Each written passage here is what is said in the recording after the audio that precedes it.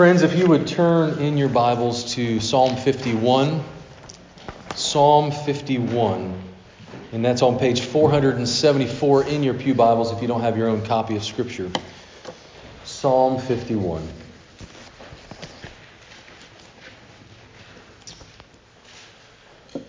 So as I made mention in the welcome, you see here there's a title to Psalm 51. It says, "To the choir master, a psalm of David when Nathan the prophet went to him after he had gone into Bathsheba."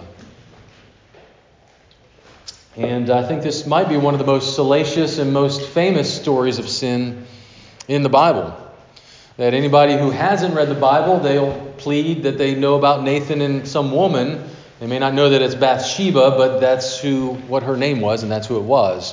And so we're told here in Psalm 51 that David penned this psalm after being confronted by Nathan. And we got to get the context of this in order to be able to understand this passage and what it means for us as we seek to repent of our sin. And so, by way of reminder, you see this passage. We read of this passage in 2 Samuel chapter 11. And then we see this confrontation by Nathan the prophet with David in chapter 12. See, David had risen to power as king, as the king of Israel. He was a sheep herder, and he writes a song, and he says, God raised me up from the sheep, and now I'm overseeing this multitude of people. I am the king of Israel, and he sent his army to battle. We read in chapter 11 of 2 Samuel, and this very curious phrase that when kings go out to battle, David stayed. David stayed at his palace, and he sent his armies out to battle, to go do his dirty work, as it were. And he was by himself on a roof. And, the roofs at that time, and you can still go to the Middle East, and they're, for the most part, this way. They're flat. And so to cool off in the middle of the day, you'd go up to cool off, let the breeze blow over you. And he was looking, and he happens to see a woman bathing. And he lusts after her in his heart, and he sleeps with her. He commits adultery with her. And in order to cover up his sin, he murders Bathsheba's husband, Uriah, who we read as one of his mighty men, one of his most trusted confidants. He murders him. He puts him on the front lines to have him killed so that he could try to hide what he had done. He tried to keep his sin secret. But we read at the end of the story these harrowing words from 2 Samuel. It says this: "When the wife of Uriah heard that Uriah, her husband, was dead, she lamented over her husband. And when the mourning was over, when her grieving was over, David sent and brought her to his house, and she became his wife and bore him a son." See, David thought that he could just pretend like all was well. He thought he had gotten away with murder, quite literally. And if you and I are honest, if we didn't think we'd get caught, how many of us would sin? How many of us would be content with those little sins that we do in the dark and by ourselves, whether it be something that we shouldn't be watching, whether it be something that we shouldn't be thinking, whether it be something that we shouldn't be saying? We think that it's not hurting anybody because, I'm not doing it out in public. And so we harbor those sins to ourselves. How many of us are in our own lives, if we're honest, are harboring sins that if brought to light, if other people would see it, we'd be ruined. We know that our reputation would just go down the toilet. And how many of us are hoping and praying that sin, those sins are never found out, and we work really hard to try to make sure that nobody looks at our browsing history, or nobody knows what I said about that person? How many of us are harboring and keeping that sin in the secret, in the dark? See, David had risen to power, and he thought he could do what he wanted. And he could. And a lot of people probably would have said, you know what, you're the king, you can do whatever you want. Well, we see that success and fame really, what it does is it brings to light that which was already in our hearts. And that's what happens with David. He rises to power, and what was already in his heart, this proclivity towards sin, was made manifest because he could get away with it, or at least he thought he could. But see, God doesn't let that be the end of the story. And he won't let that be the end of your story either, that you and I can keep that sin hidden, whatever it is. And you can use your imagination for what I'm thinking of. Whatever that hidden sin is, and it's different for each one of us, God, in his mercy, won't let that stay hidden, I promise you. If you continue to walk with Jesus, it will be found out. And the reason it will be found out is for your good. Because you can be healed only when the sin is brought to light. Because this is the last thing we hear at that story. The last words of that story are actually this. Because remember, he said that David sent and brought her to his house and she became his wife. Well, these are the last words. But the things that David had done displeased the Lord. And quite literally in the original language, it says, but the things that David did shined in the eyes of the Lord. The Lord saw. What no one else knew, what no one else saw, the Lord saw. And it was like a bright beacon. And there was no hiding. And there is no hiding of our sin, no matter how small it is. No matter how innocent it seems. No matter how much we think that no one's going to know, and it's probably good that they don't know, the Lord sees. There is a bright light that shines, and he sees. And that can be very comforting that the Lord says, I will never leave you or forsake you, or that can be very damning, can it? Because we don't want the Lord to see. But my friends, that is the very place in which healing happens, is if the Lord sees. And if the Lord didn't see, if we could pull a blanket over us, we would remain in our sin, but the Lord sees our feet peeking out from underneath the blanket. There is no hiding from God, and that's a gracious thing. Because in the next chapter, chapter 12, the Lord sends Nathan the prophet to David to do what? Quite literally, to bring to light that which was hidden. That's the terminology that is used in 2 Samuel 12. To bring to light that you thought you could get away with this, David, but I will bring to light all of this, and all of Israel will see. All of Israel will know what you have done. And see, one of the things that we can do when we look at something like 2 Samuel 11 and 12, and then we read Psalm 51, is that it's all condensed, right? Within 2 chapters, we see this salacious story, and then all of a sudden there's resolution. Well, you got to kind of go back there a little bit. He saw Bathsheba in the springtime when kings go out to battle, but he stayed in his palace. And there was several days, weeks, months, right? Because there was at least 9 months that we find out that Bathsheba had a baby right after this in 2 Samuel 12. So there were days and weeks and months of him hiding. Can you imagine what was going on in his heart? And we get an understanding from Psalm 32 where he's saying, I was rotting on the inside because I was trying to make sure that no one found out. Trying to hedge his bets, trying to make sure that no one knew. And so in the same way, how many times in our sin do we try our best to make sure that no one knows? You're a gossip, and you hope that no one finds out that you gossip about them. Have you ever had this? This isn't in my manuscript, but have you ever been talking to somebody on the phone? Maybe this is a public confession, I guess, too. Have you ever been talking to someone on the phone, and then your spouse or someone says, "Hey, who was that?" And you're like, "Oh man, it was Bob. Man, he's such a jerk." and you're like, "Oh crud, was my phone turned on?" You know, and you're worried that, oh my goodness, what if they heard? And I have to confess, if you've not hung up on me on the phone, then I'll and you leave it going, I'll listen for a little bit longer. So be careful. But that's what's going on, right? Is that we may be a gossip and we think, oh crud, if people knew how I talked about them, oh man, they wouldn't be my friend.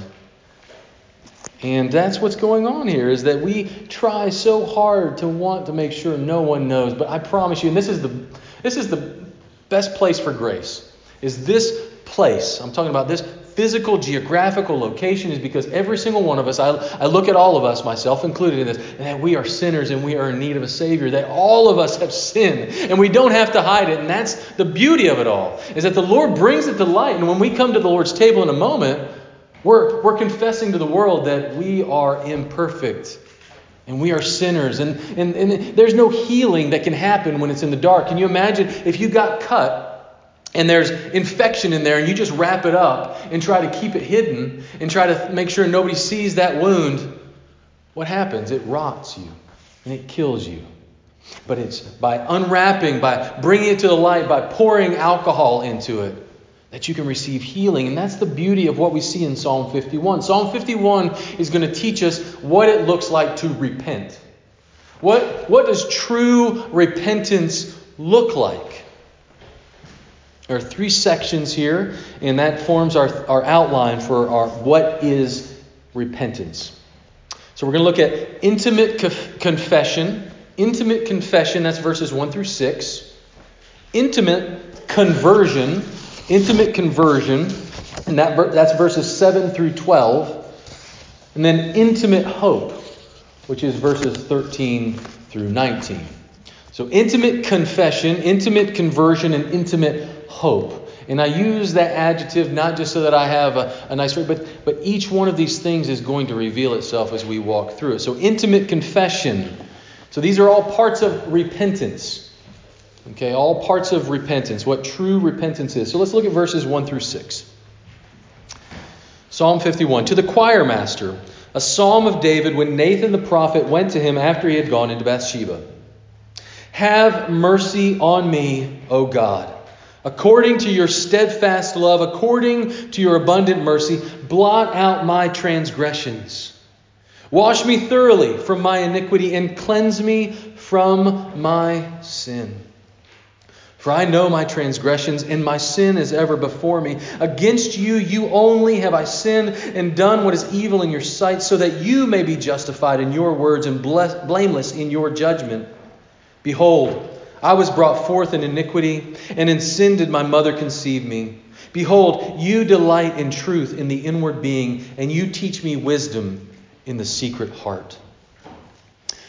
Throughout this psalm, there are 20 petitions. If you were to mark it out, and I went through with a little pen, and you could go through here, every time he asks God to do something, there's 20 things he asks God to do in this psalm. Have mercy on me. Blot out. Wash me. Cleanse me. 20 times he's asking God to do something for him. And David models for us what true confession looks like. What does confession look like? And so within this first point of intimate confession, there are 7 things. And I'm going to go through them real briefly. Don't worry. I'm not going to try to do overtime here by getting a 2-hour sermon here. But there are 7 things of what true confession looks like. And I want us to overlay that with what our confession typically looks like when we're confronted with sin. So first of all, what does David do? How does he model true confession for us? He gets right down to it, doesn't he? He gets down to business immediately. He says, have mercy on me, O God. Or mercify me. Or mercy me, right? He says, mercy, Lord, have mercy. He gets right down to it. He doesn't build up to something. He doesn't say, I don't feel like confessing yet. No, he was confronted. And he says, you're right, Nathan. Have mercy on me, O God. You find yourself trying to look at your circumstances, trying to make some rationale as to why you sin. Well, you don't know what they're just a constant nag, or they constantly bother me. I'm justified in talking this way about them, or in not drawing near to them. I'm good. And David doesn't do that, does he? He doesn't try to manipulate the situation and say, it's not my fault. Look what they did to me. He doesn't try to push blame on anyone. He says, have mercy. He gets right down to business. My encouragement to you is when you see sin in your life, just confess it quickly. This is one of my hardest things in my life, is when I'm confronted with sin, I'm saying, I try to say, well, you don't understand. I was having a bad day. I'm tired. I don't feel good. You don't know what they said to me. Instead of saying, you're right. Have mercy on me, O God. Don't put it on your to-do list. Do it. Do it. When God confronts you by a friend, by a family member, by a circumstance, look at it as God's kindness. And He's opening the blinds. He's pulling back the curtain. He says, this is grace to you. You don't have to try to say, I'll get to that tomorrow. Do it today. When the Lord confronts you, confess it. Get down to business. Secondly, confession is simple. Confession is simple. Have mercy on me. He doesn't have to journal for 5 or 6 pages. He can, but it can be really simple. Here's the situation. Have mercy. Have mercy on me, O God. Thirdly, confession looks outside of itself for absolution. That's a mouthful. But confession looks outside of itself for absolution. Have mercy, O God. Have mercy, O God. Fourth, there's a recognition of what I have done. Look at verse 3. For I know my transgressions and my sin is ever before me. I know them. There's a recognition. While simple, that we looked at just a moment ago, that while it's simple, it's not just a general, I'm sorry, God. No, you got to put this again in the context. That Nathan is coming to him. He's saying, I know what you did. I know what you did. And David's saying, you're right. My sin is ever before me. I see it day and night. The anger. I see the lust. I see the dissatisfaction with the way my life has turned out. And my sin is ever before me. And so he's saying, well, this is the context. He's been confronted by Nathan and my sin is ever before me. So it's simple, but it's not generic. It's not generic. He says, in essence, he's saying this, God, I'm sorry that I cared more what John thought about me than what you think about me. That's one way to put it. Or maybe, God, I confess that I wanted to be right more than I wanted to obey the truth. Like, call it for what it is. Be specific, but it can be simple too. Fifth, there's a recognition of who I am and who God is. And you see that in verses 5 and 6. There's a recognition, not just of what I've done, but a recognition of who I am and who God is. In verses 5 and 6. I was brought forth in iniquity. You delight in truth. You see that this chasm between this is who I am, and this is who you are. And we heard this from Romans 5, right? That sin and trespasses, this sin was spread to all people. And so death came through Adam. And so David is looking at his heart and he says, I look at my own heart and I'm not seeing a lot of light there. My life, my heart is riddled with sin. And in the dark recesses of your life at nighttime, when you're by yourself, have you ever said these words, I just can't get it right.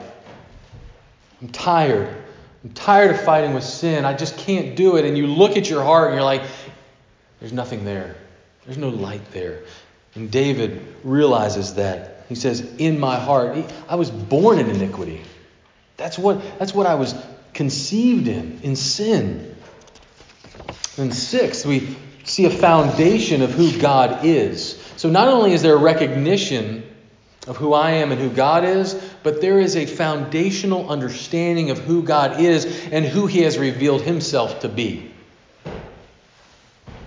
There is a foundation of who God is and who He has revealed Himself to be. Go back to verse 1. Have mercy on me, O God, according to your steadfast love and abundant mercy. according to your steadfast love and abundant mercy. This phrase, this steadfast love, this abundant mercy, these are covenantal words that God has used to reveal himself. In fact, he revealed himself to David in 2 Samuel 7, where he says, my steadfast love will not depart from you, David. I will make a covenant with you. I will build you a house. And so David is looking at his life. He's looking at his heart. He's saying, not based upon what I've done, God, but based upon what you have said and what you have done for me in the past. You delivered me from the lion. You delivered me from the bear. Will he not also deliver me from this Philistine? Yes, you delivered me from this Philistine. Will you not deliver me from this pit of despair and from this sin? The Lord is faithful. The Lord is steadfast. He's steady. He's not going to flip from one side to the other. He's not whimsical. He's not fickle like you and me, who one day we love God and we're so in love with God, and then the next day we're like, oh, I'm empty. No, the Lord is steadfast towards you. He looks on you. And while he sees your sin shining as a beacon, he also sees you. He sees you and he loves you and he draws near to you. And so what we see here is David, and you and I, don't get out a ledger. We don't pull out a piece of paper and we say, okay, God, I know that I messed up, but I gave 10% to the church this week, and I said hello to that person that's really difficult, and I didn't lie when I was asked about that, and Lord, I worked really diligently. We don't get a ledger, and David doesn't get a ledger either of his rights and his wrongs. The only way that David is going to get this mercy that he's seeking is if he is broken. If he understands that I am bankrupt. I look at the ledger of my life and I see, oh yeah, I did say hi to that person. That was really difficult, but I didn't really want to. I did tell the truth, kind of, when I was asked about that. I did give 10% maybe. Or I did, whatever it is. I'm trying to draw this picture for you is that we can do all of the things that we think are right and righteous, and yet what God is doing, he's looking at the heart. Even when David was chosen out of all of his brothers, the Lord says, don't look at the external appearance, Samuel. I look at the heart. I look at the heart. And so we have to come to God bankrupt, and know that he is a never-ending and abundant, steadfast love and mercy. You almost have this picture of this abundant mercy that's overflowing, that's overfilling the banks of this river, and the Lord saying, I'm coming with mercy. Don't dam it up. Don't dam it up by trying to build a life with pebbles. It says, let my mercy overflow your life. Stop trying to get your stuff together and just confess. Just confess. And lastly, seventhly, if that's a word, seventhly? I guess so. Seventh, and this is where I drew the word intimate confession, is recognizing the relational nature of our repentance. We're not simply saying, I promise I'll stop doing this, God. Look at verse 4. Against you only have I sinned and done what is evil in your sight. Against you only have I sinned. That's a tall order, isn't it? Surely he sinned against Bathsheba. Surely he sinned against the people of Israel. Surely he sinned against his army by putting them at risk so he could kill one guy. I'm sure that Uriah wasn't the only person that was killed. Have you ever considered that? Somebody else probably died too. If Uriah was on the front lines, other people died because of his sin. Surely he sinned against a lot of people. Obviously, surely he sinned against Uriah. But he knows that standing behind every single person that he sinned against, behind every single person, the Lord stands. He says, you've sinned against me. Primarily, first and foremost. And so the issue at stake here is not that David just broke a law. And that's what, at least in my life, I think about sin a lot.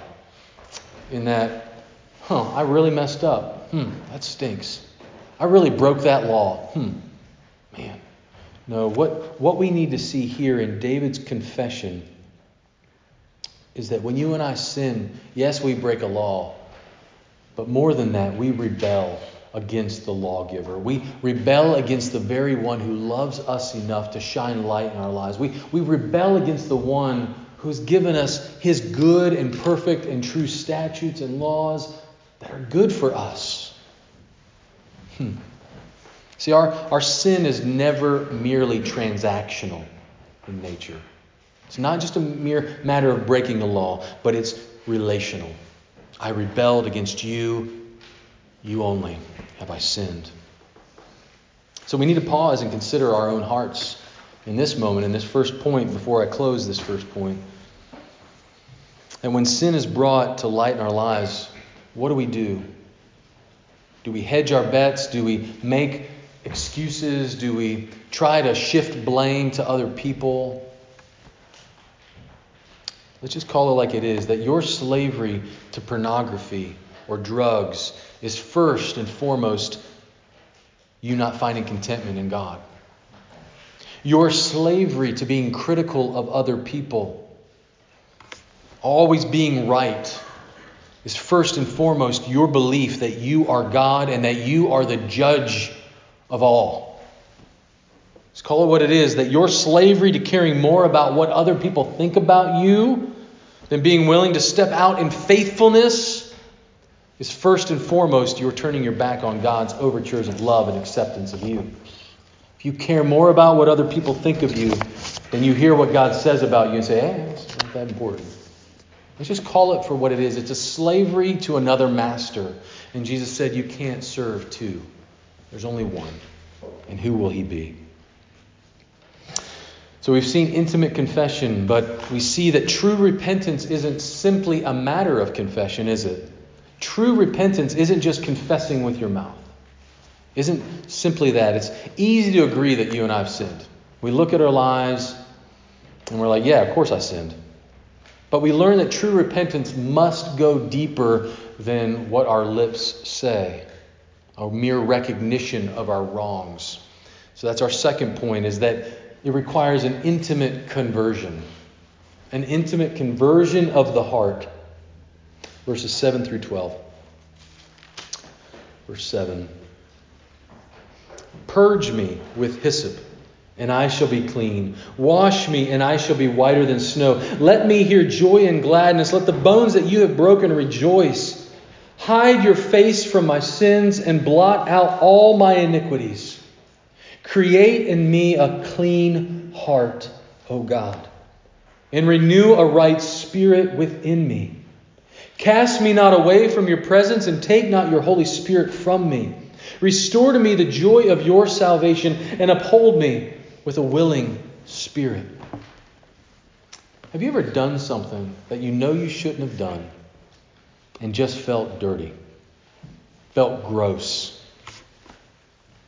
We see that there is a longing, and this is what David is feeling, I need to go take a shower. I need to go take 5 showers. I feel so gross. Wash me. Wash me. Wash me from my sin. Purge me with hyssop. And purify me is another way of saying this. Purify me with hyssop. Wash me. These are words used within the covenant of what God's people would do. They would purify themselves when they went to the temple. This is ceremonial cleansing language. This is purification that was done at the temple. So quite honestly, our culture and even our Christian subculture can downplay the importance of going and worshiping with other people, can it? It's like, I can do that. I'll get to that. It's an accessory as opposed to something very germane and very foundational to our life in Jesus is what we're doing right here. And we can often downplay this because it takes effort to get up on Sunday morning. It takes effort to get the kids wrangled and in the car. It takes effort, and sometimes, quite frankly, we're just like, it's not that important. I'll listen to it online. But we see here that there is a essential nature of what David says about going to the temple, about being with God's people. It's See, some people say they worship God by themselves in the woods, right? Well, I do too. I worship God in the woods, but that's not to the exclusion of being with God's people. See, David wants to go to the temple. He longs to be with God's people. He longs to be with the very people who will tell him about grace. Tell him about the goodness of God. And that's what it behooves us as God's people to consider when we interact with one another, is that we are called to speak those things into each other's lives. That you are sinful, but you have been washed. You've been cleansed. Not just from the outside, but from the inside. Right? Because that's what true repentance does. True repentance isn't simply a matter of externals. And that's what David shows us here, is that true intimate conversion is one, it's going to the temple, it's hearing God's word, it's external. God does care what we do with our bodies. It's not just a matter of Him redeeming our souls, but He redeems our bodies too, because He does care what we do with our hands and with our eyes. But He cares where that flows from. That true repentance requires an internal reality. Right? Verse 6, you delight truth in the inward being, in the secret heart. And we see it again in verse 10. Create in me a clean heart. Renew a right spirit within me. See, God is not after mere outside conformity. And parents, we need to hear this. Is that God is not wanting you just to conform your kids to some kind of obedience structure. And as our Heavenly Father, He's not just seeking to get just mere obedience. And oftentimes, as parents, that's what we can want, isn't it? I just want them to listen. But God wants you as a parent, and He wants me as a parent, and He wants us as children to let His truth go deeper. To not just get mere outside conformity. Because there are a slew of people who had outside conformity, and the Lord on the last day will say, I never knew you. You did mighty things in my name, but I never knew you. So the Lord is not merely pleased with outside conformity, and we need to hear that. He does care what we do with our hands, but He cares more about where that's overflowing from. All right, I'll do it. I'll clean this room. No. That's not pleasing to the Lord. That's not what He's after. He's after a clean heart, a new spirit that is renewed. And I'll just make mention of this really quickly, is that this Holy Spirit departing from me, this is language that David is using in reference to what he knows about Saul. Do you remember the Holy Spirit rushed upon Saul? And what happened when Saul disobeyed? That the Holy Spirit was taken from Saul. So this is not about Christians who can lose the Holy Spirit. Let me just say that real briefly. That's not what this is about. This is particular to David about, Lord, I do not want to lead your people. Just like Moses said, I don't want to lead your people if your Spirit won't go with me. And so David's saying, don't take that from me like you took it from Saul. I know that I am hanging by a thread here. Please, I need you. And that's this relational element that, Lord, I need you. And do you feel that in your own heart? Or you more succumb to the fact that you messed up rather than you rebelled against God? That's what we need to hear from this. So never settle for simply doing the right thing, my friends. But do the right thing from the right motivation. If the motivation isn't there, what do? You ask God. You ask God to change the heart, to change the motivation. You say, God, I don't want to do this. That right there is a great place to start. It's like, God, I don't want to do this. Please create in me a clean heart. See, I mentioned this in the previous point about looking outside for help, and he asked God to do 20 things for him. He looks at his own heart and he sees it as dark and dirty. Not only does he want a shower, but he wants his heart to be pulled, washed, and put back. He despairs of his ability to do right and asks God to do what only He can do. Because what do we see here? Create in me a clean heart. This is the same language of God creating in Genesis 1. The Lord, do the work of taking the chaos and the darkness and let your Spirit hover over this chaos and this darkness and create. Put in order my heart. Create just like you created all that is and all that is seen. Create that in me. because I have messed it up. I have taken it and I have made an utter ruin of it. Create in me a garden where you may dwell. Create in my heart a place that is worthy of God himself dwelling. Do that because I can't. Create in me a clean heart, an ordered heart, a heart that is rightly loving the things of God. And once that happens, then something even more beautiful happens. This is our last point. Something even more beautiful happens because instead of our hearts simply being cleansed and renewed and converted, we have the calling and the joy to take part in God's program of redemption. Have you ever considered that? And I want us to grasp this so much that it's not just about us getting saved, but that there's something more beautiful that God's called us into. And that's our third point, intimate hope. Intimate hope. Look at verses 13 through 19. Then I will teach transgressors your ways, and sinners will return to you. Deliver me from blood guiltiness, O God of my salvation, and my tongue will sing aloud of your righteousness. O Lord, open my lips, and my mouth will declare your praise. For you will not delight in sacrifice, or I would give it. You will not be pleased with a burnt offering. The sacrifices of God are a broken spirit, a broken and contrite heart. O God, you will not despise. Do good to Zion in your good pleasure. Build up the walls of Jerusalem. Then will you delight in right sacrifices, in burnt offerings and whole burnt offerings. Then bulls will be offered on your altar. He says, then, after you have done these things, and obviously there are petitions within this section here, but he says, after you've done these things, after you've restored to me the joy of my salvation, then I will teach transgressors your ways. Now, this is the same word, transgressors, that he uses in verse 1.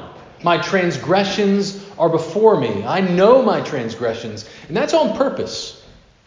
David is saying, when you've forgiven me, God, I will go to the very people that have done the things that I have done, and I will tell them about this salvation that can be had even by them.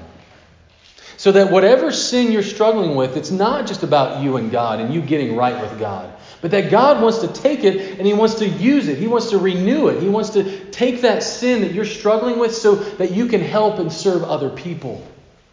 So that you can teach people God's ways, the very things that you did. Such were some of you, said the Apostle Paul. And he wants to take that. Such were some of you. And he wants to take that and say, now teach others how they can be freed from their addictions. How they can be freed from that sin that you struggled with for so long. So you look at verse 15. Then I will teach transgressors your way. He praises God and teaches people that God is worthy to be praised because he can break every chain, every stronghold. See, the sacrifices Israel was called to bring were always meant to symbolize one bringing the sacrifice. So when that bull was killed, it symbolized death. It symbolized sacrifice. And he wants something far more valuable than those sacrifices, doesn't he? Look again at verse 16 and 17. For you will not delight in sacrifice, or I would give it. You will not be pleased with a burnt offering, or I would bring it. The sacrifices of God are a broken spirit, a broken and contrite heart. Oh God, you will not despise. The thing brought was always meant to bring and to symbolize the greater reality. That God doesn't want your bull. He doesn't want your goat. He doesn't want your offering. He doesn't want your sacrifice. He wants you. Every bit of you. He wants you body and soul. He wants your heart. That's what he wants. And he will not be satisfied until he has it. And there's this last really strange section as it relates to intimate hope that I'd be remiss if I didn't mention. And I was going to make a fourth point, but I did not want to keep going. So you can possibly see some of the wrestlings I've had. Because you look at verse 18 and 19. He says, do good to Zion in your good pleasure. What a strange way to end this psalm. You have all this picture of David saying, Lord, but do good to Zion and build up her ruins. You see, this is the very point. If you look out throughout the remainder of this book, this section of the Psalms, from Psalm 52 all the way to Psalm 72, you see that David was wrestling. David was in pain, right?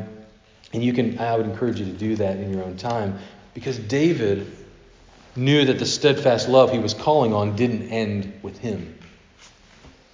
It would continue to his children, to Solomon, and to his children's children.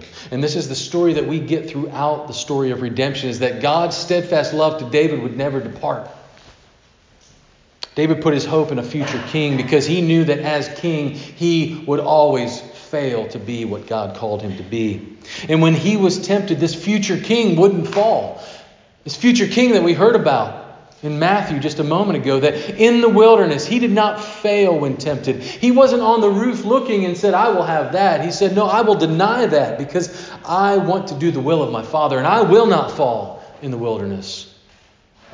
You cannot ascend me to the top of the temple. You cannot give me all of the inheritance of the world. I will not fall. I will not fail, because the walls of Jerusalem would indeed be destroyed because of Israel's sin. The temple would be destroyed because of Israel's same rebellion. But David, the city, the sacrifices, the temple, they all meant to point to the greater reality, who is Jesus. These all pointed to one who would die, who would be destroyed, and after 3 days, build it up again. Right? Jesus said, destroy this temple, and in 3 days, it will be raised up. I will raise it up. See, David placed his hope there. And the only way that you and I can have any hope of redemption, of salvation, is by placing our intimate hope in him. It's not by pulling ourselves up by our bootstraps. It's by saying, do good to Zion, because you are good. You are steadfast. And you will make good on your promises.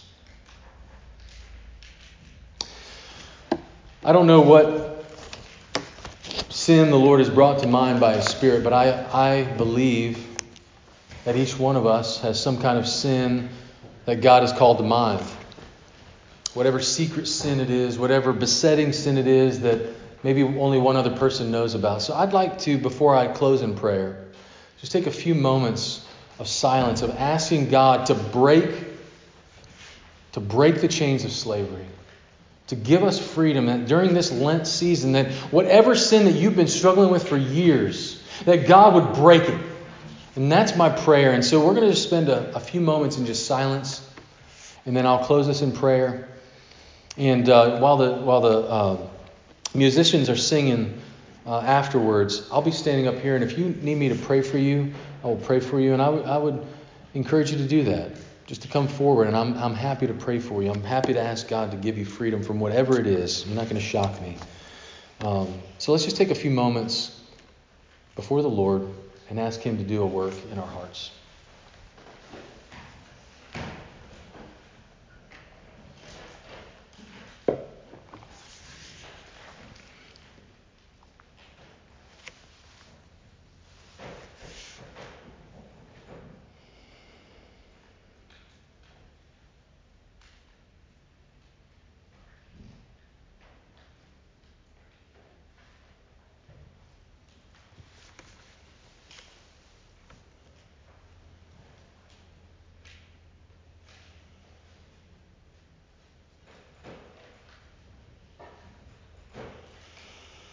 Father, there is none righteous, no, not one. Among us, there's not one.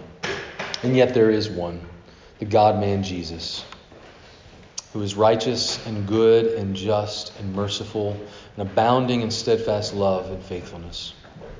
We thank you, Father, that our salvation does not depend upon our obedience, but you have secured our salvation. You have given us your own Spirit so that we might walk in newness of life, so that we might experience joy and salvation and freedom from strongholds, from freedom from slavery that we've grown accustomed to. And yet you will not leave it there. And so we thank you, Father, and we ask you to remind us yet again this morning of our salvation in Jesus and in Him alone. We pray it in His name. Amen.